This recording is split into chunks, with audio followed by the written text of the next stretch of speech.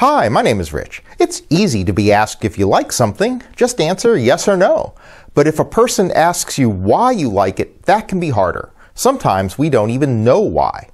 We're in week 2 of our Level Up series, and a big component of moving forward is understanding the why behind your goals. Our story begins with Jesus realizing that his disciples are arguing about who is the greatest among them. I've always wondered, why are they arguing? What would they gain? So Jesus tells them that the last will be first. I don't think they get it. I think they would just strive to be last so they could be first.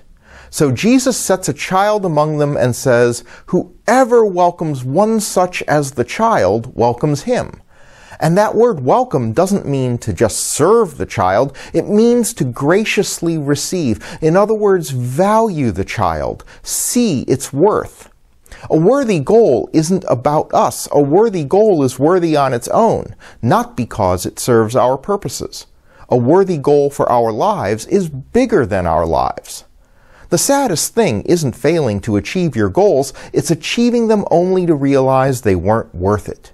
Too often we realize too late that the goals we set weren't worthy because we didn't realize that our why was misplaced. We wanted goals that served us, not goals that served a bigger cause. If you want to level up, first make sure that your goals are not about you. See you on Sunday.